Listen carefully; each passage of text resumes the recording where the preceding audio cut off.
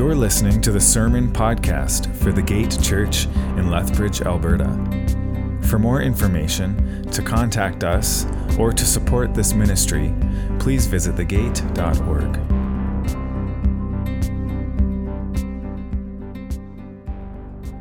Amen. Amen. Well, good morning. How is everyone? Good. Can you believe that next weekend we're already going to be in Advent season? Isn't that crazy? It seems to have come quickly and yet not quickly. You know what I mean? Like this pandemic has made time feel really weird. Anyways, I'm looking forward to Christmas time and celebrating the birth of our Lord and Savior, Jesus Christ, with you all. Hopefully you're looking forward to that as well. It's going to be good. We're doing a Christmas series called Given to Us, and it's based on Isaiah. A son is given to us, so it's going to be great. And on that end, one thing I think we can all acknowledge about Christmas time these days is that it's really become very materialistic and consumeristic in nature, right? You can agree with me on that, right? It's and that's just a direct causation or reflection of what we value as a society. And so I think you'll find that our passage from Luke this morning, which is all about money and possessions, will be incredibly timely for us, especially as we enter into this Christmas season. So if you want to turn with me to Luke 12, we're going to be starting at verse 13 and going all the way to 34. So Luke 12, 13 to 34.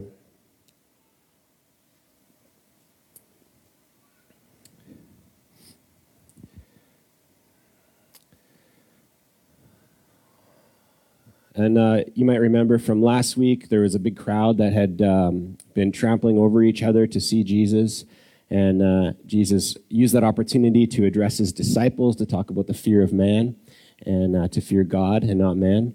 And then finally he turns to the crowd and addresses a person in the crowd here. And so this is what happens. Luke 12, 13 to 34. Someone in the crowd said to him, "Teacher, tell my brother to divide the inheritance with me."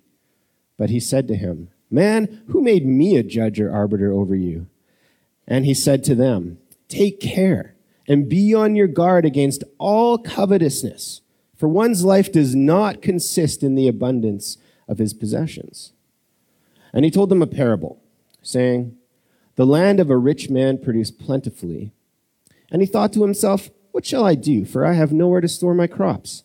And he said, 'I will do this. I will tear down my barns and build larger ones, and there I will store all my grain and my goods. And I will say to my soul, Soul, you have ample goods laid up for many years. Relax, eat, drink, be merry.' But God said to him, 'Fool, this night your soul is required of you, and the things you have prepared, whose will they be?' So is the one who lays up treasure for himself and is not rich toward God." And then he said to his disciples, "Therefore I tell you, do not be anxious about your life, what you will eat, nor about your body, what you will put on. For life is more than food, and the body more than clothing. Consider the ravens. They neither sow nor reap.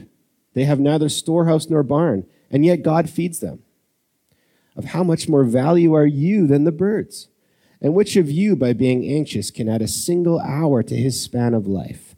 If then you are not able to do as small a thing as that, why are you anxious about the rest? Consider the lilies, how they grow. They neither toil nor spin. Yet I tell you, even Solomon in all his glory was not arrayed like one of these. But if God so clothes the grass, which is alive in the field today and tomorrow is thrown into the oven, how much more will he clothe you, O you of little faith? And do not seek what you are to eat and what you are to drink, nor be worried.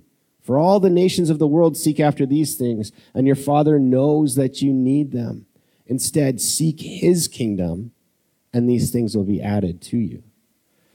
So fear not, little flock, for it is your Father's good pleasure to give you the kingdom. Sell your possessions and give to the needy.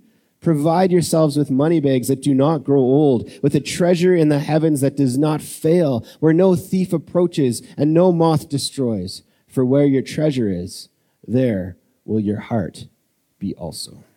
This is the word of the Lord.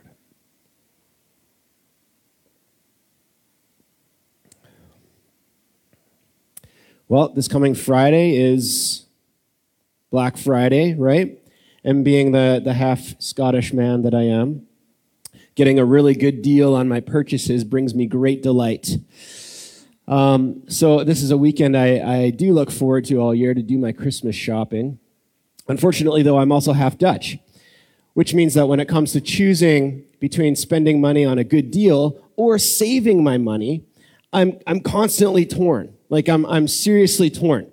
And so because of this tension that I have, and even though stuff might be on sale, I still feel like it's all way too overpriced.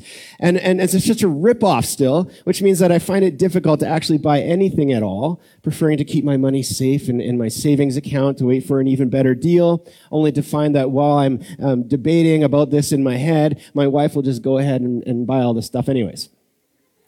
So that's just a little glimpse into the complicated relationship that I have with finances and buying things and saving money. But the truth is, every single one of us has some type of relationship with money and possessions. And there's a bunch of reasons for that relationship. Maybe you grew up poor, maybe you grew up rich, and your parents, all they cared about was money, so you hate money, or you grew up poor, and so now you just hoard money. Like, there's a whole bunch of reasons that you might have a relationship, the type of relationship you have with money, but everyone has one, right? And like mine, it's usually a complicated one, and at times it can certainly be an unhealthy or unsatisfying and even anxiety-inducing one, right? In other words, we can all relate to and learn from Jesus in this passage, since we all deal in economics. Because whether we like it or not, we need money, right? We need money to survive. It's part of the fabric of our society. We need money and goods to survive, right? We need food, we need clothing, right? Though our society, just as the Christmas season exemplifies, is also, as I've said, extremely materialistic and consumeristic, proving that we've placed much value and much status on having things, right? And fulfilling our wants. And so as we live in this society, even as Christians, it's hard not to be influenced by it and by its American dream, as they call it, right? And so one could use the biblical phrasing here to say that most people, even from the most wealthy to the most poor, are slaves to money and materialism in some sense of the meaning.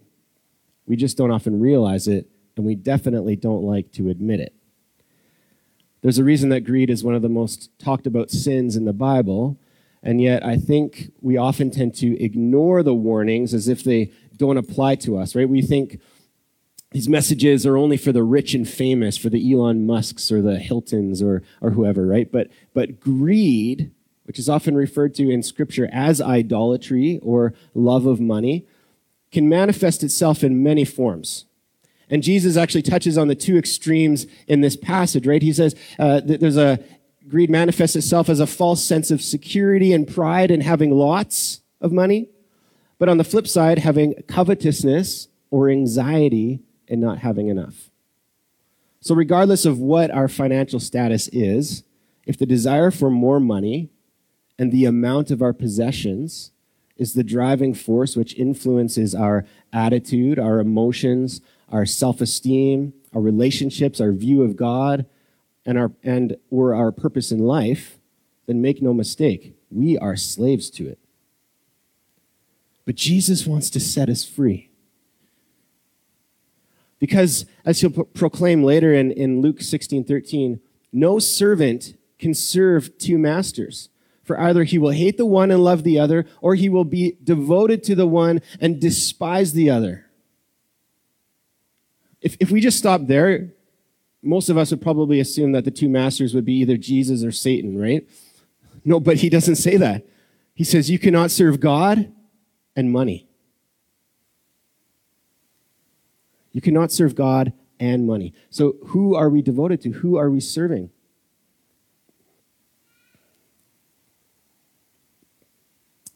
Here's where we often go a little bit wrong, though. There's always this pendulum, right? And if we're over here, we think, oh, this is terrible. And then so all of a sudden we swing way over here, right, to compensate. We do that with so many things, especially when it comes to sins and things like that.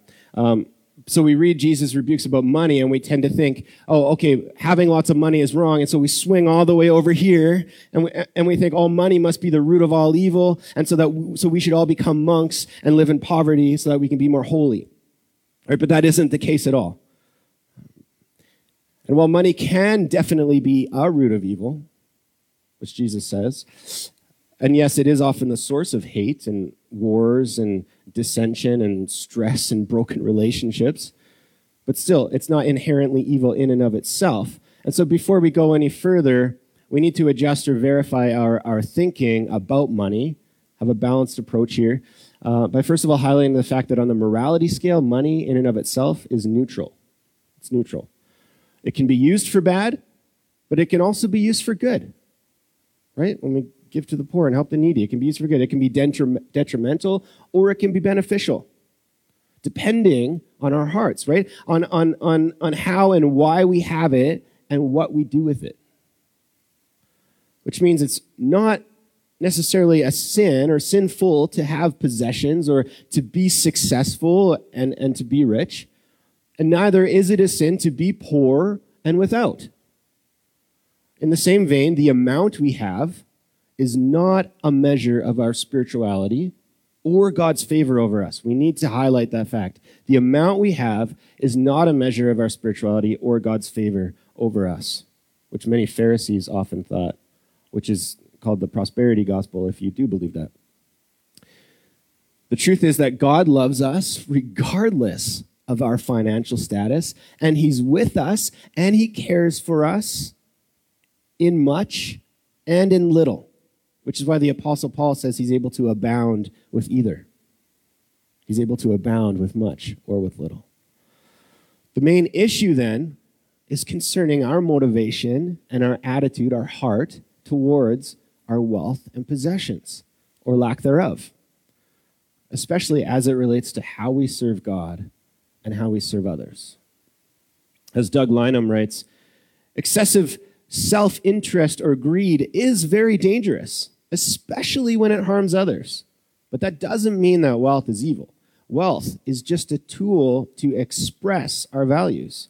So we should respect money, be mindful of money, be grateful for the blessings it brings, and use it in the service of others.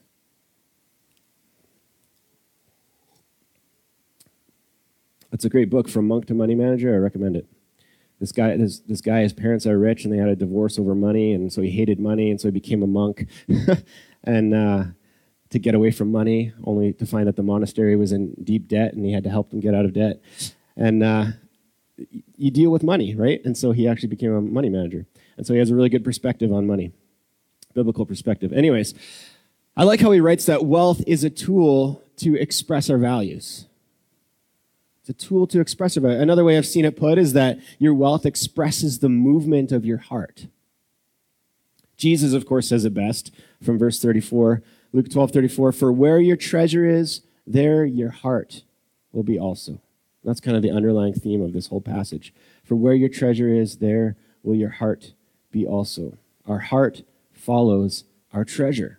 We invest in and we live for what we value. We invest in and we live for what we value.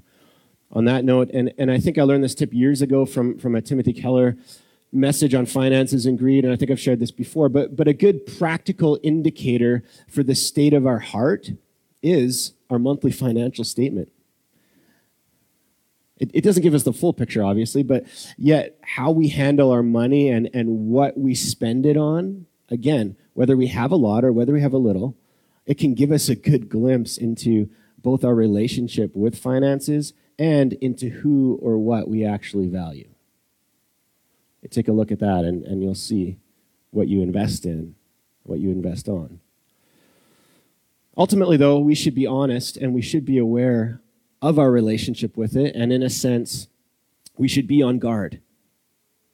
Because again, greed, whether in the form of pride and selfish gain or in the forms of worry or covetousness, it often has a way of creeping in and becoming our master. Doesn't it? And it affects our life, and affects our emotions, it affects our attitude. And this is basically the warning for that man in the crowd from our passage this morning, right after he asks Jesus to judge in his favor concerning an inheritance dispute with his brother. Supposedly, on that note, supposedly it was common back then for rabbis or scribes to help settle disputes like this for people, but Jesus, we know, was more than a rabbi, right? He was the Messiah. And so while he declined to settle the dispute, saying he wasn't their judge or arbiter in this matter, he still took the opportunity to speak directly into the true heart of the matter, as he always does. Because, and as we spoke about last week, and we always remind ourselves of this, that he will come again as the final judge and arbiter of our souls one day. But not based on our financial success and how much stuff we have, but solely on the state of our heart and our faithfulness to God. And so he tells this man, and probably his brother, who would have been in attendance as well, because you can't have an arbitration without both parties, right? So we can assume he would have been present. So he tells both of them, Luke 12:15, and he said to them, "Take care and be on your guard against all covetousness, for one's life does not consist in the abundance of his possessions." We should all write this verse on our mirrors in the morning. One's life does not consist in the abundance of his possessions. Remember, we tend to think God's warnings are for the rich only, but this man who Jesus is speaking to isn't rich, right? He wants to be. He's coveting. He's coveting that inheritance that we're assuming his older brother received, because that's how it worked. He wants Jesus to get him half that inheritance. And yet Jesus is speaking to him, and yes, also probably to his brother who received it. He's speaking to both of them. In other words, he's speaking to everyone on the financial scale, to both those who have and those who don't, saying, your life does not consist in the abundance of your possessions. Your worth is not based on what you own. Or as Charles Albert writes, Jesus says that what a person is cannot be confused with what a person has. What a person is cannot be confused with what a person has. Life is more than having things and money. Some of the most joyful people on the planet live in third world countries because they know Jesus and are satisfied in him, and they know where their true treasure is. They know what life truly is. As Jesus prayed in John 17, he says that life is to know God and to know the Son whom he sent. That's true life, to have a relationship with God. And so Jesus is the only one who can satisfy the soul and give us that lasting joy, that true life. On the flip side of that, some of the most unhappy people in the world live in Western first world countries, simply because they're not satisfied with the crazy amount of wealth and blessings they already have in comparison to everyone else in the world. And so they want more. They always want more. They want as much as their neighbor, or they want more than their neighbor, which is the very definition of covetousness. But again, those who fall into that trap will only find they never have enough.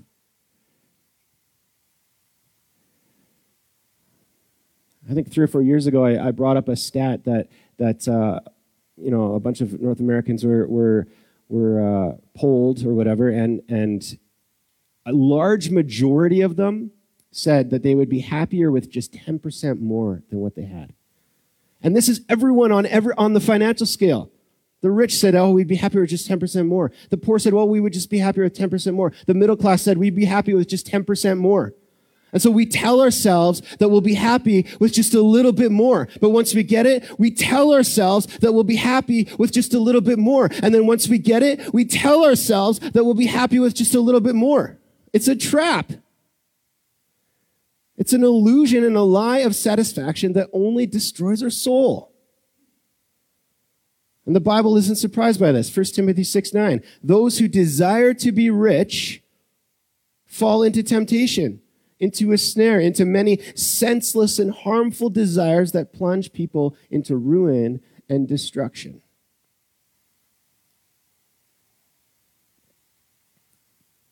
Furthermore, this way of living, Jesus tells us, is all in vain. It's foolish, he says. God calls that man a fool, right? Which is that vanity, that foolishness is reminiscent of the book of Ecclesiastes. And so Jesus tells us this, though, in the form of a parable in which a wealthy farmer's ground gives him a very good crop. First of all, notice how he got the good crop. The ground gave him the good crop, right? His crop was a blessing from creation and thus from the Creator. But he doesn't recognize that, does he? We read that the man concludes that it's all his and it's all for him. Because what does he do with this enormous crop? He tears down his barns and he builds a new one so that he can have enough room to store it all up for himself. And then once he does that, he tells his soul, "Soul, you have ample goods laid up for many years. So relax, eat, drink, and be merry." In other words, he thinks his soul's satisfaction and security and joy rests in his things.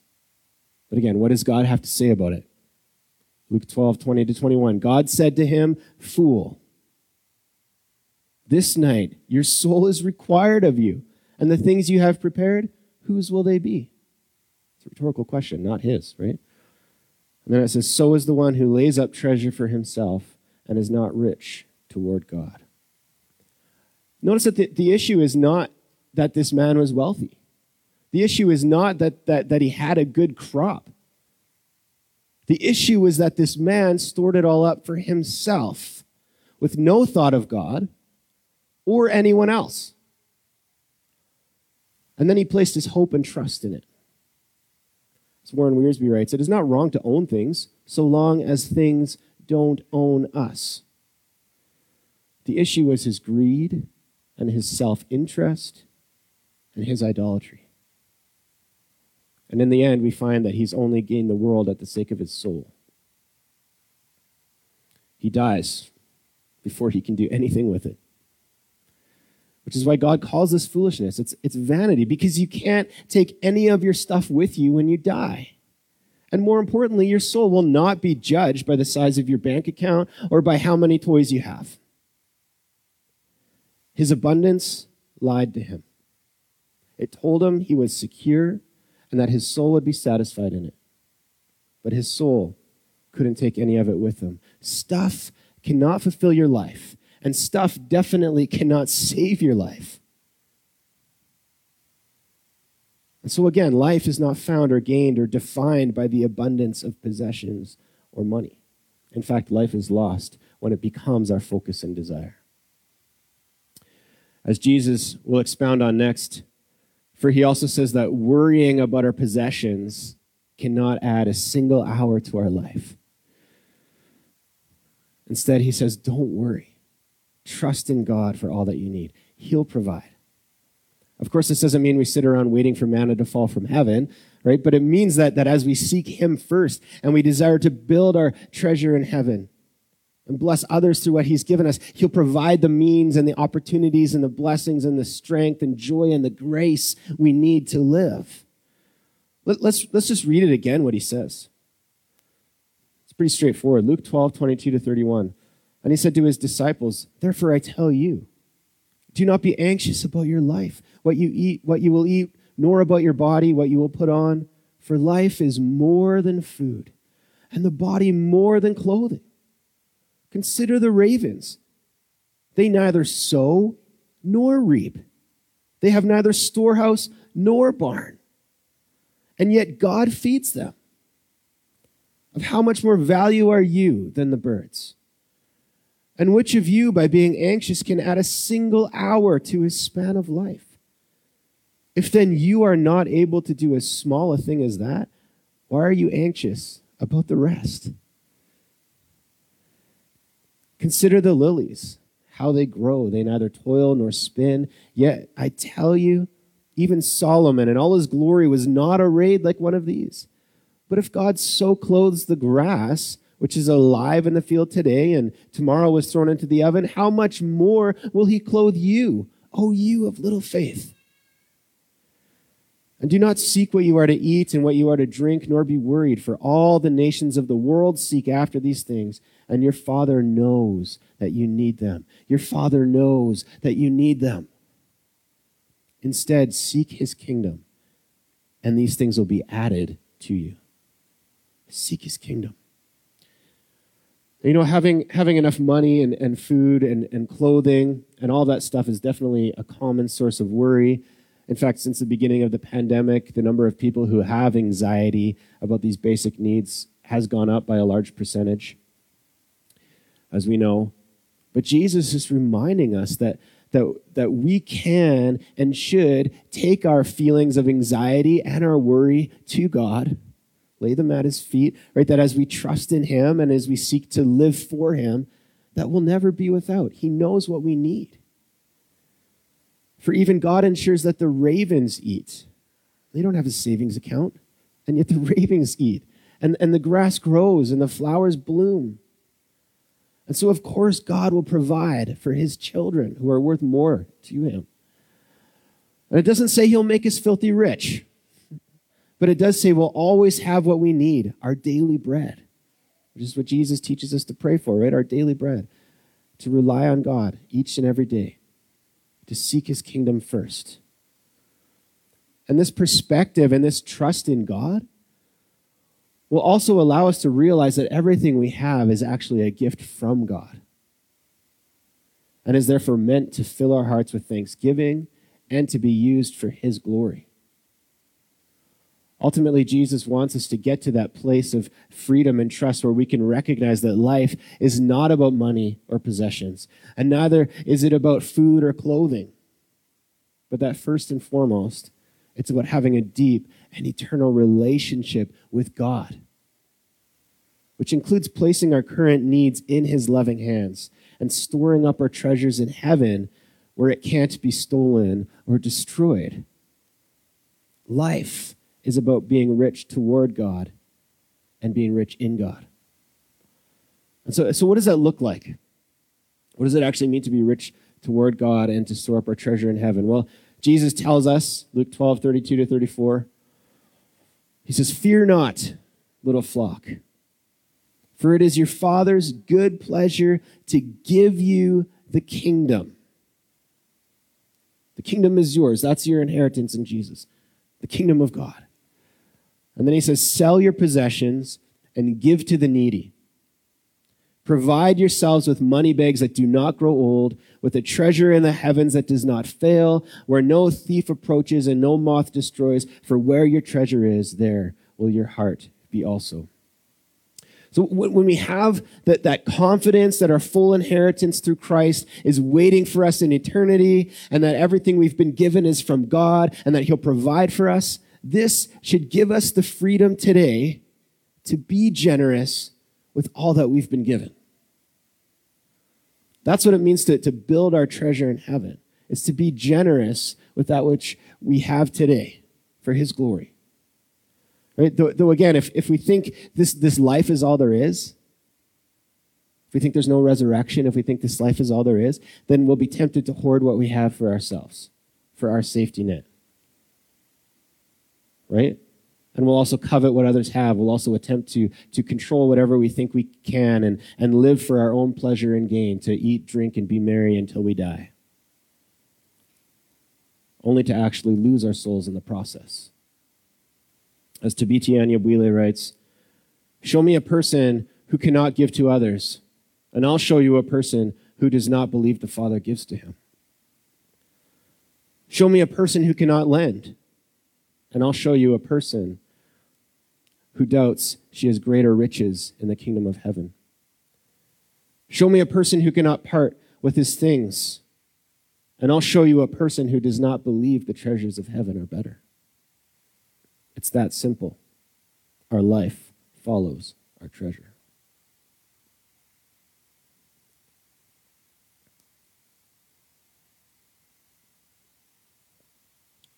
So again, if we trust in God to provide for our needs, and we recognize that our treasure in heaven is what truly matters into eternity, that it's waiting for us after the resurrection, then we won't seek to live for ourselves and what we can gain in this world. Rather, we'll be free to be generous with what we've been given for the benefit of others and for the glory of God, even if that means selling some of our things to do it.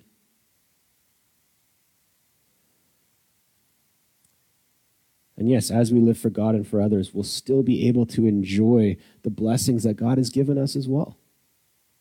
That's not wrong. But the bottom line is that as God provides for us, we're meant to be his hands and feet in providing for others. We are blessed to be a blessing, as they say. Or as Darrell Bock, theologian Darrell Bock writes, this is a long quote, but I wanted to read it because it sums up everything so well, I think. He says this, he says, trust in God frees us to treasure the relationships that are at the center of life. To serve for the sake of God is to live. Do we value others so that we serve them in giving through service? Or do we value self and things so resources are hoarded? Jesus says, look at your treasure and what you do with it. That will show where your heart is. Since the Father gives, so should the disciple. Jesus is talking about a basic approach to life. Are we anxious and lacking trust in God, constantly trying to gain control of things that are often beyond our control? Or do we trust God to provide and concentrate on honoring relationships by pursuing righteousness and serving others with our resources? Two things tell us the answers to these questions: our heart and our pocketbook. Our heart can tell us if we are anxious, and our pocketbook can tell us if we are generous. Both tell us if we are trusting God. If God the Father, through Jesus the Son, is our treasure, our heart will be for him and him alone. We'll seek after him and his kingdom, and we'll seek to live for him and his kingdom. We'll acknowledge that all we have is from God, so that we can be faithful and generous and, yes, good stewards with what we've been given in a way that glorifies him and builds others up. For as it says in Acts, it is more blessed to give than to receive. This is what it means to be rich towards God. This is what it means to live our lives as citizens of the kingdom of God and build our treasures in heaven, which, of course, we've been given access to and adopted into by the grace of Jesus Christ alone. All we have is a gift from God, right? And this begins with his gift of Jesus, his perfect sacrifice for our sin and his salvation and his righteousness poured out upon us, and the inheritance of his kingdom, which is waiting for us.